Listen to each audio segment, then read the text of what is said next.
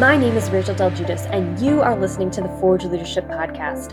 Forge Leadership Network mentors, trains, and connects young conservatives ages 18 to 25, equipping them to lead in politics, culture, and business. For more information or to get involved, visit forgeleadership.org. I'm excited to introduce our speaker, who I'm referencing, Luke Moon. Luke is the deputy director of the Philos Project, which is an organization that promotes positive Christian engagement in the Middle East. Luke spent time in, Luke, 30 or more countries. 40, I think 46 or something like that. I think 46. That's incredible. So 46 countries.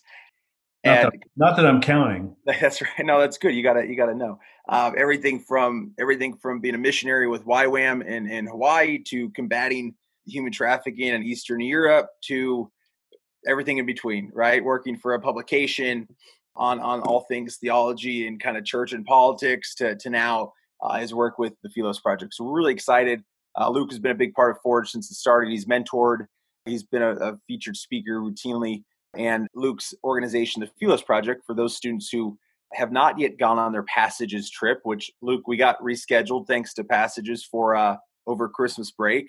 Okay. So we're really excited about that. So Luke's organization, Philos Project, is one of the kind of parent organizations of Passages. So Luke, thanks for being with us, and I'll just turn it right over to you. All right. Well, my normal style is standing in front of, a bunch of y'all, and the energy is a little higher. So I apologize for, having to sit here and talk through my computer. Well, when was is this my third or fourth, Adam, you think maybe? Yeah, I think third. it's at least a third. At least a third. So yeah, I always like to speak to you guys, and as Adam said, I spent 12 years in YWAM, Youth with a Mission. In that time, I spent a lot of time in Asia. The first half of that 12 years was focused on a lot of kind of like church planting and evangelism in Asia. And then starting in 2005, I started fighting human trafficking. And between 2005 and 2010, that was the bulk of the work I was doing, mostly in Eastern Europe and Africa. I traced the human trafficking routes through Europe. I had 3 teams, one tracing the routes from like basically Russia and Ukraine up through Scandinavia.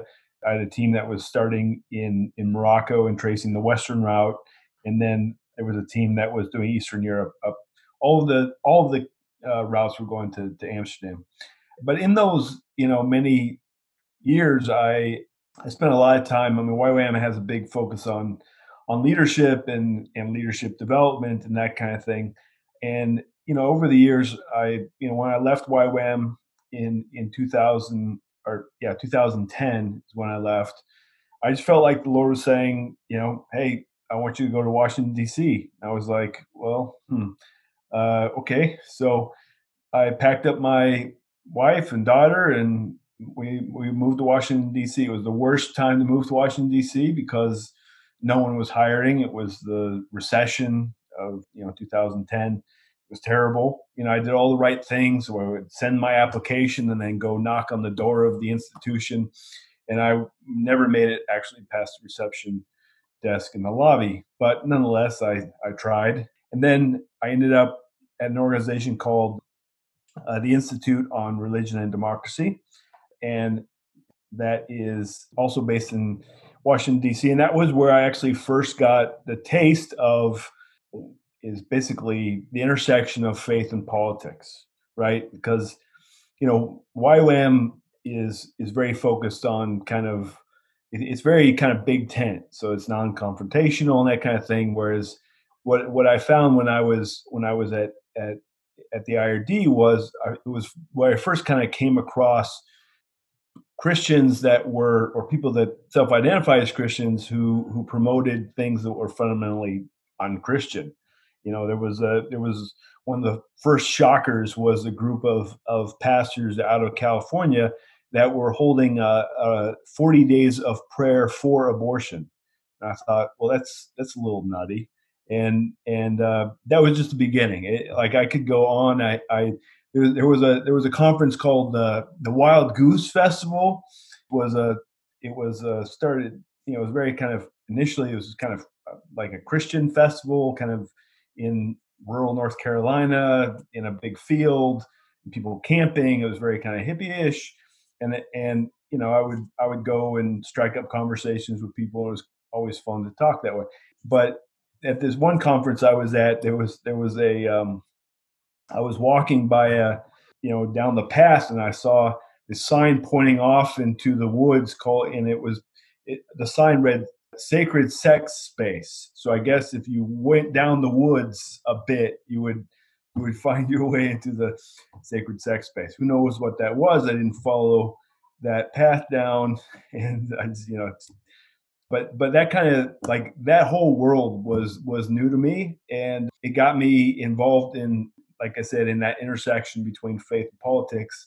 And then I started to get engaged in the Middle East, really starting in 2012. I was tracking a group of people that I called the Christian left, and the Christian left was they were all going to a conference in Bethlehem, and I thought, well, if they're all going to a conference in Bethlehem, they're up to no good, and I should go too.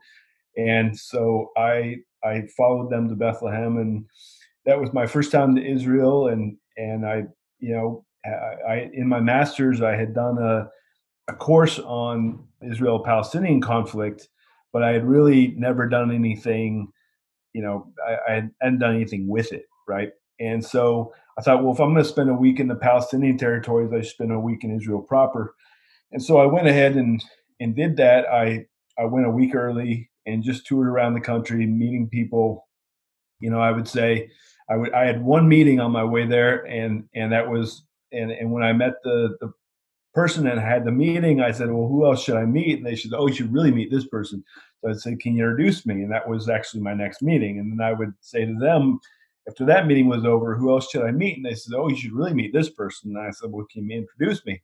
And they would introduce me to that person. And so that was my next meeting. And so I basically just met people all over the country from all walks of life. And I recommend that as a way to do lots of things. But it's a fun way to see a country, just meeting people, and you hear all kinds of stories. And I did that same thing on the Palestinian side, and that got me more involved in kind of Israel Palestinian conflict. I had done some reconciliation work in Belfast, Northern Ireland, and Nigeria and stuff. And so I thought, well, it was a real opportunity to like dig into a conflict that was really challenging.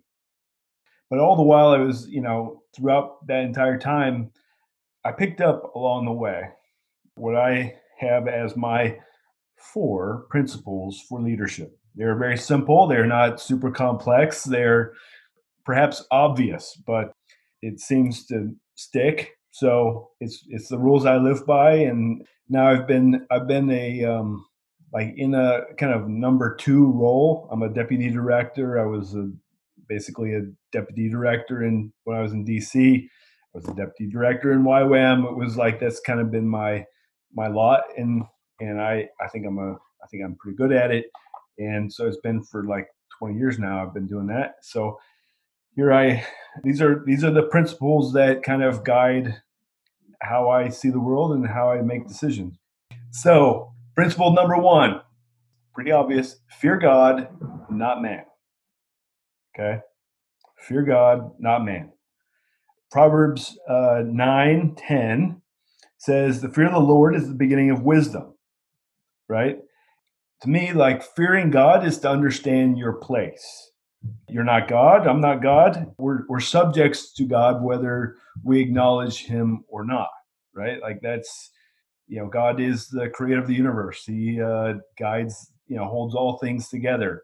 So one of the things that I don't remember a lot of sermons over the years, but I do remember one sermon in particular, and it was this guy from South Africa. I was in Hawaii at the time, and this South African came by and preached at church.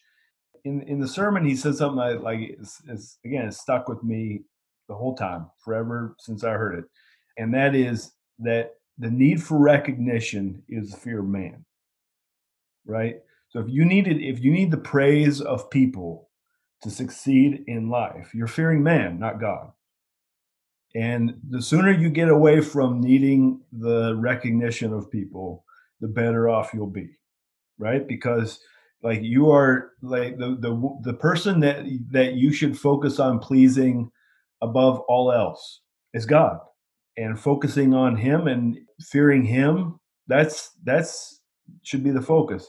I remember one of the things when I was just starting out in missions. I remember I was reading a lot of like Hudson Taylor and the great missionaries and stuff like that, and I was like, one of the and I was like, oh man, I just want to, I'm going to be like Hudson Taylor, right? So Hudson Taylor, he was way back in the early 1900s, he was a missionary to China, and he was one of those guys that like he just like by faith went to China. When he got off the boat, he started preaching the gospel. He dressed like the locals, and so that was a lot of my, you know, that was my focus. And he wasn't focused on, how like making sure he was raising a bunch of money and he had everything together before he went. He was trusting God because he felt like God was calling him to go to China.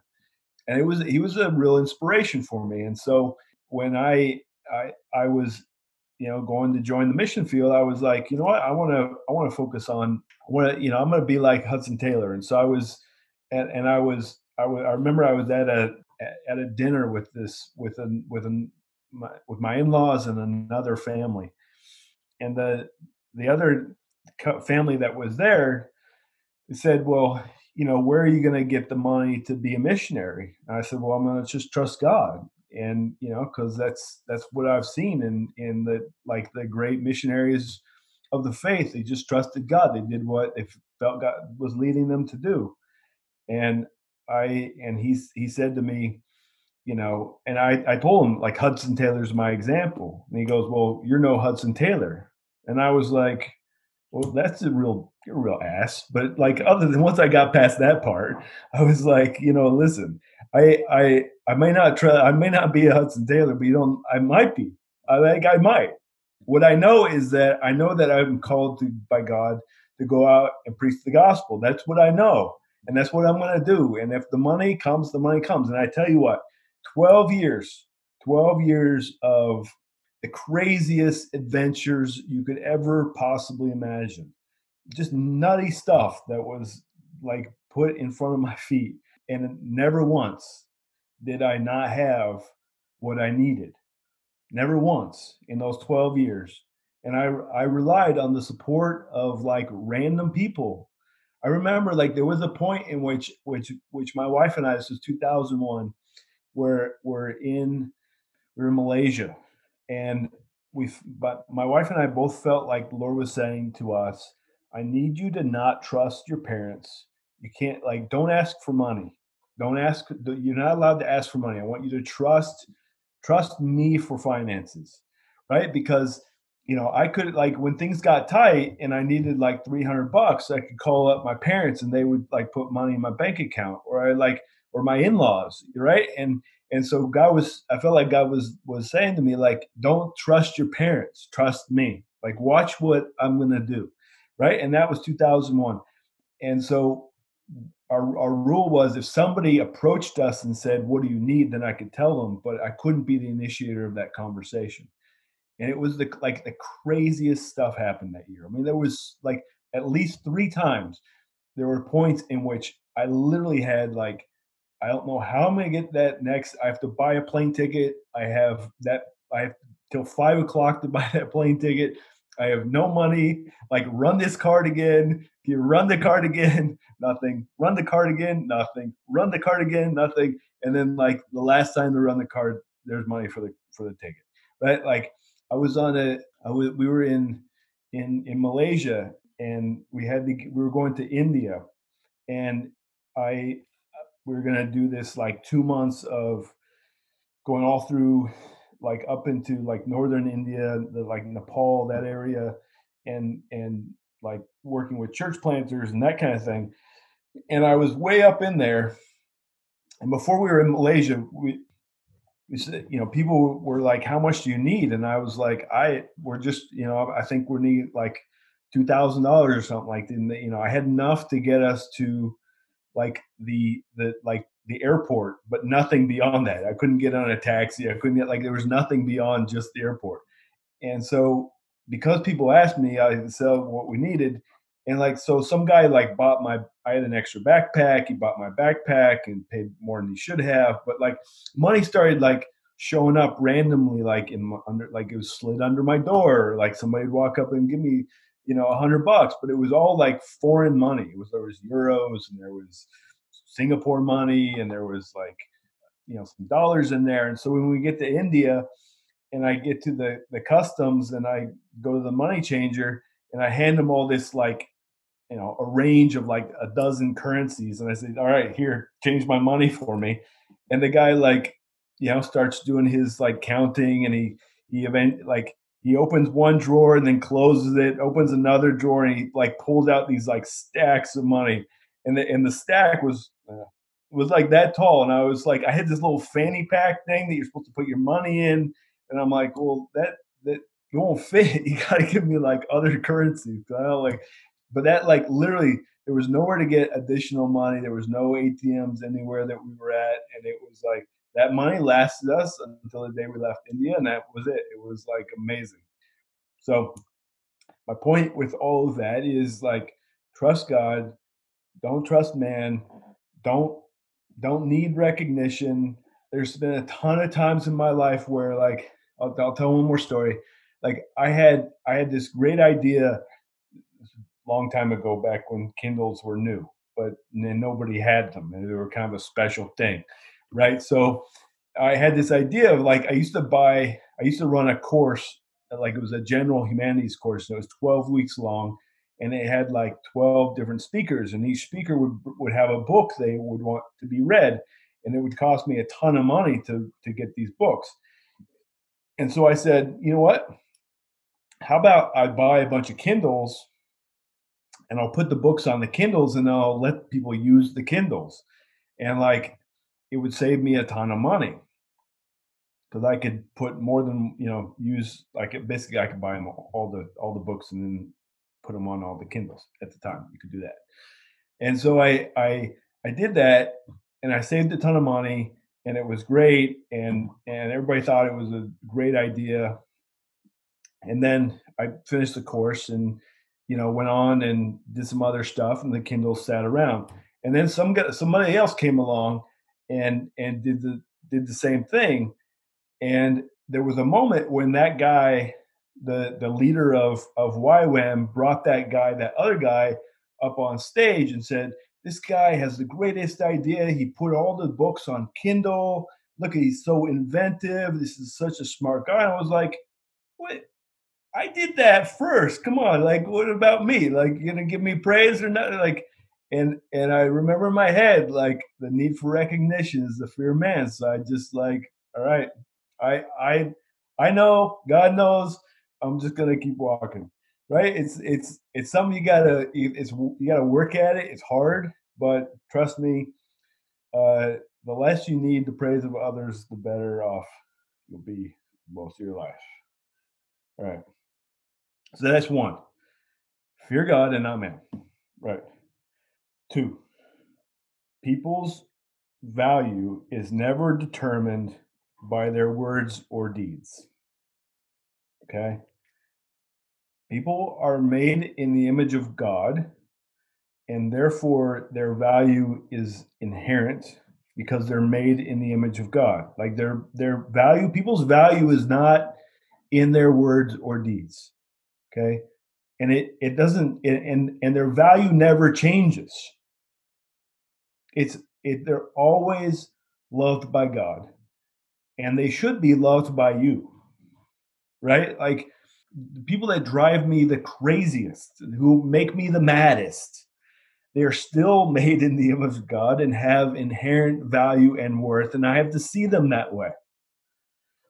So I used this analogy in a village in Nepal, and I don't know if you can see it Can you see? Can you kind of see? All right. For those who don't, because there's like a billion of you who just are listening on your phone, you can't see the cool thing that I made. But I made this dollar out of paper, right? It says it has a one on it. It has a face on it. It says $1 at the top. It has the squiggly lines that usually go with the dollar. It's George Washington's face is there. So let's say that I walked up to McDonald's and I wanted a value, I want to be a value millionaire, right? And I go up to McDonald's and I say, "Can you give me a cup of coffee?" And they say, and I give them my green piece of paper that I made with my pen. They'd be like, "What the hell, Luke? Why are you giving me that?" I wouldn't know my name. They would be like, they would just look at me weird. But they would not be happy about that, right? Why? Because like it's made by me and it's backed up by nobody, right? Whereas this, and now I'm holding an actual dollar, right? Like what makes this piece of paper worth something? Mind you, it will be worth less once we get done with this coronavirus billions and trillions, but nonetheless, in between that, so what makes a normal dollar worth $1 and Luke's piece of paper worth just nothing, not even a piece of paper? What's the difference between those? I know none of you can answer me because we're on Zoom and it's this one-way track. But let me tell you, this has value because it's backed up by something bigger than this paper, right? Like it's not the paper and it's not the color and it's not the stamps, it's the who backs it, right? And now if I take this and those who can't see, I'm crushing it into a really small ball. What is it worth when it's a really small ball? The dollar that I crushed in my hand, what's it worth? Still worth $1, right? Now, if I blew my nose on this dollar, it might have coronavirus on it because I'm patient zero, but it would still be worth $1 because it's still intact. Now, if I put it on the ground and stepped on it and crushed it with beneath my foot, what would it be worth? It would still be worth $1. Why? Because like the value of this is not changed until it's destroyed completely, like doesn't exist anymore. Right? And then it's in another place, God's sorting out that stuff. He has a pay grade, not mine. Right? So you got to me, the point is that people's value is even more than this dollar. But the dollar gives you a sense of, I hope, like there's something bigger than any of us, the creator of the universe. And he's the one who says, you are made in the image of God and you have inherent value because of that. And that's where everybody's value lies. And it doesn't lie in what you do or what you say or what other people say or what other people do. It's determined by God and it's not changed by the actions of people. And that's where and that's when you love people, that's what you're loving. I spent a way too much time fighting with people on Facebook. I don't know why. I'm kind of into it. It's one of those things. It's my medium of choice to present the world with my weird ideas, right? But I argue with people there all the time, and some of them drive me, oh my gosh, like they drive me so crazy. But I love them. I love them. And no matter what they do, I will still love them. So love people as like in the way that God does. There's all those movies.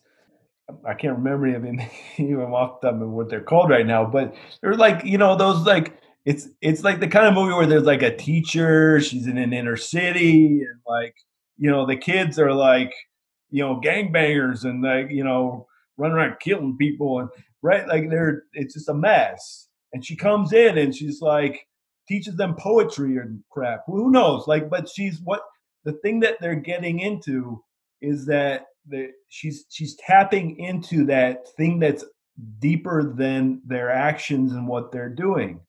She's seeing their value. I'm telling you, like when you look at people from a value perspective, like you get past a whole bunch of crap, and you can really impact somebody's life.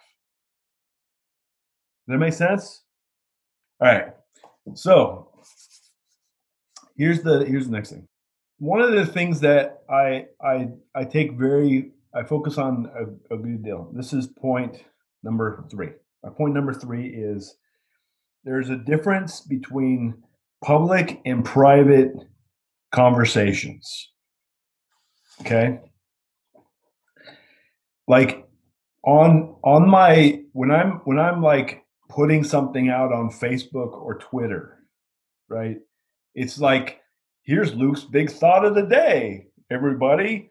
And like people come at me, or they're like, yeah, Luke, that's awesome. And they share it, right? It's on Twitter, nobody cares, but it's on Facebook. Some people like it. Now, one of the things and this I learned, I think probably most when I was at the IRD Institute on Religion and Democracy, was this idea that there is I see this in Jesus, right? So Jesus teaches in the Sermon on the Mount.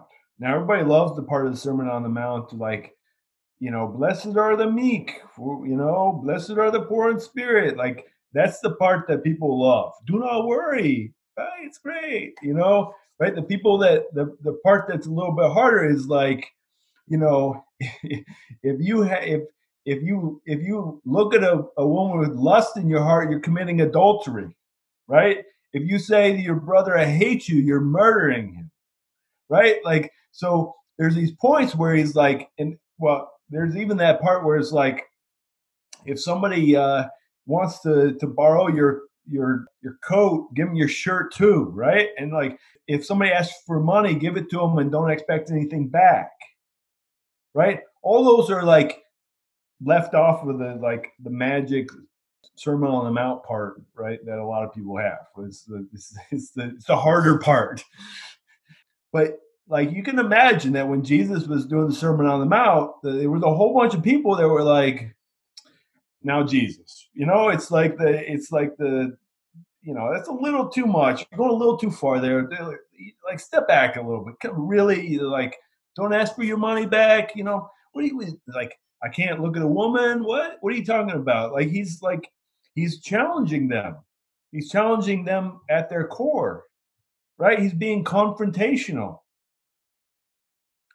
And then you have the story of the woman at the well, or the woman caught in adultery, right? The woman at the well, we'll use that one, right? Like when Jesus walks up and he's like, hey, can I have some water? And like, they get in this conversation, and he knows that she has a lot of husbands, and the woman or the man she's with is not her husband. And you don't see this, like, you don't see a confrontational Jesus in that moment, do you? You see a Jesus that is in that personal relationship. He's very caring and compassionate.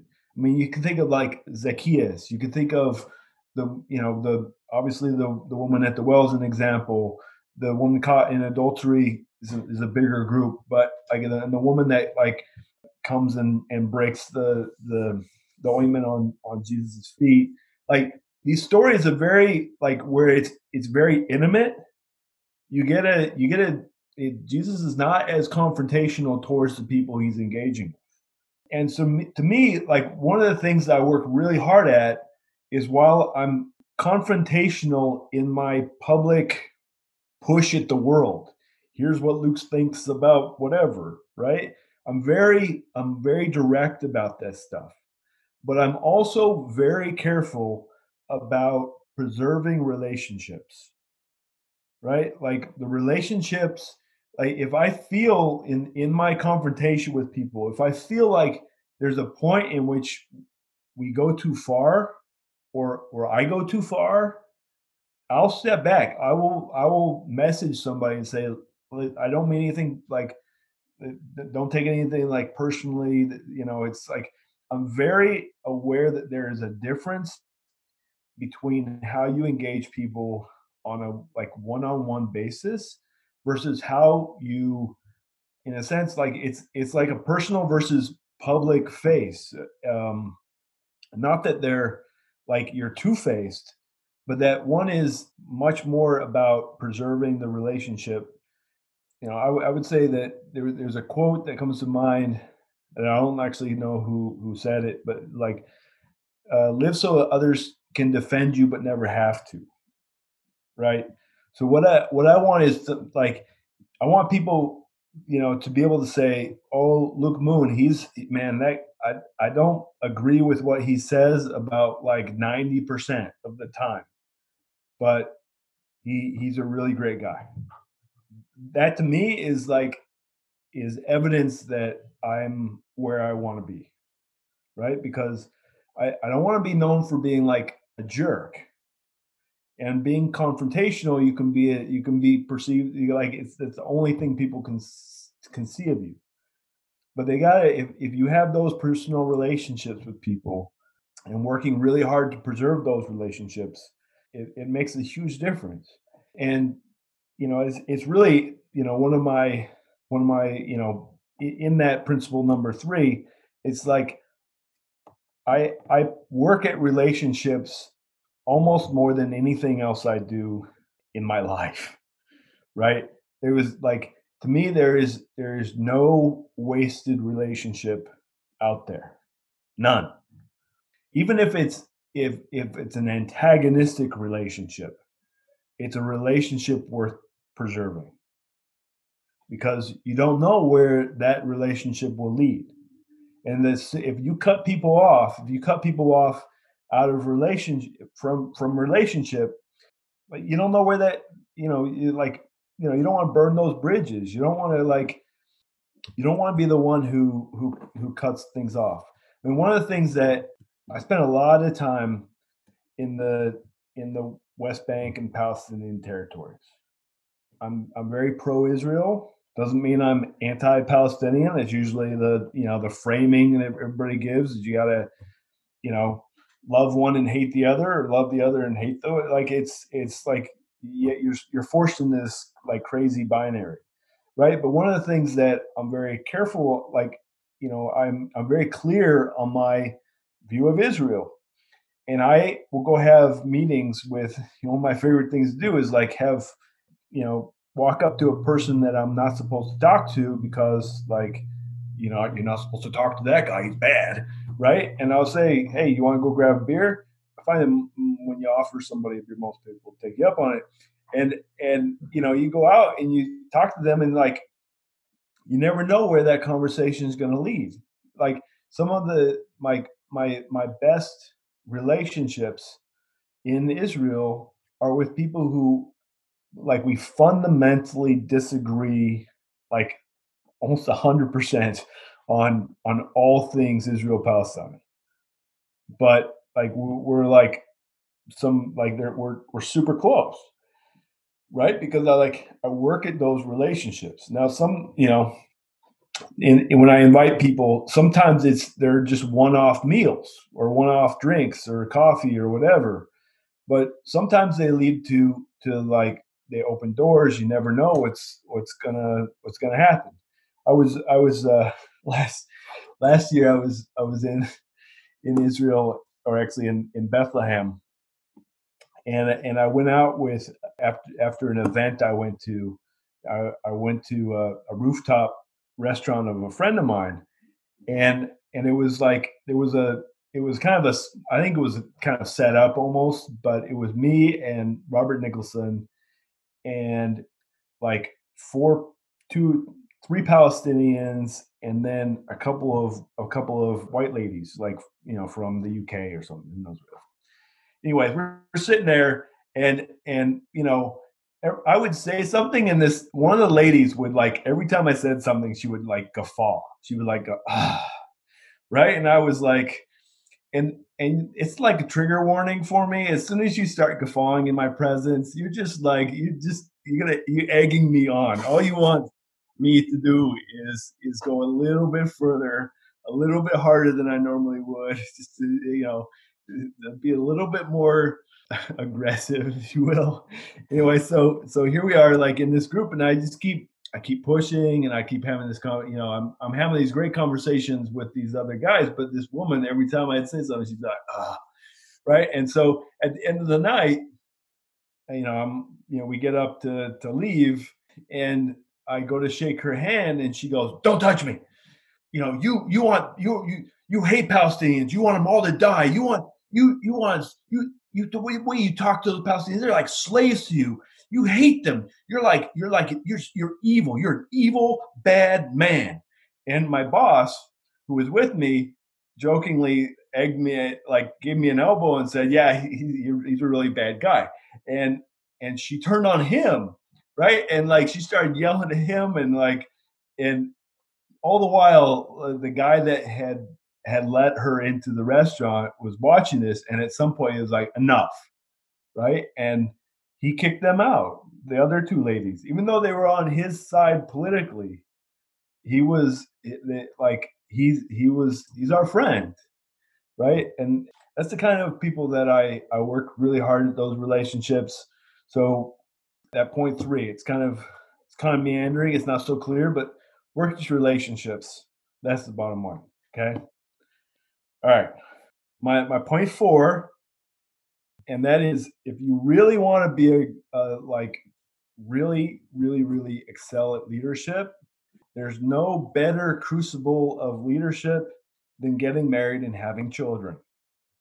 Okay? Like, that's my advice to all of you. Get married and have children. You will, like, the leadership that happens in the home is like, and I'm like the leadership, what you're taught in a relationship with your spouse and your children cannot be mimicked in any other environment.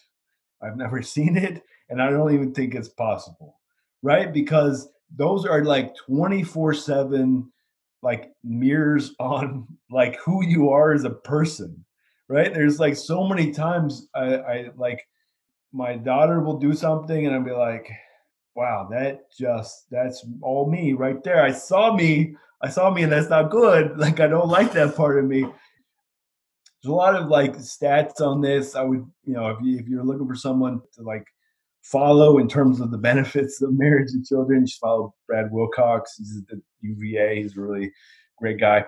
Anyway, follow him on Twitter. He brings a lot in there. But I'm telling you, like, there was I was thinking about this today in preparation for this talk, I guess, is that, in the New Testament, the criteria for eldership, right, was like the husband of one wife, like his children, like it was like how he is in his home will determine how he's going to be as a leader in the church, right? Like that's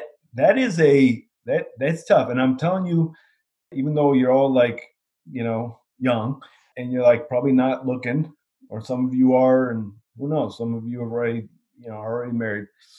Like, there's nothing teaches you on principles of leadership like being a spouse and a husband or wife and a father or mother. Like, nothing, there's no alternative to that. It's amazing. I say it's like certainly the like greatest joy of my life. So of all the many fun, leadership things that I've done, all the crazy rooms that I've gotten myself into, and all the, the people I've met, like nothing beats being a dad and a husband. So yeah, that's my 4 points, right? That was easy. Well, hey, Lou, appreciate you joining us.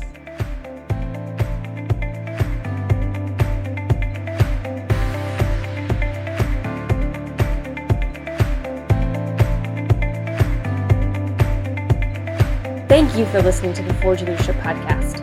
If you liked the show, please drop a review in your podcast app and be sure to subscribe for all of our latest episodes.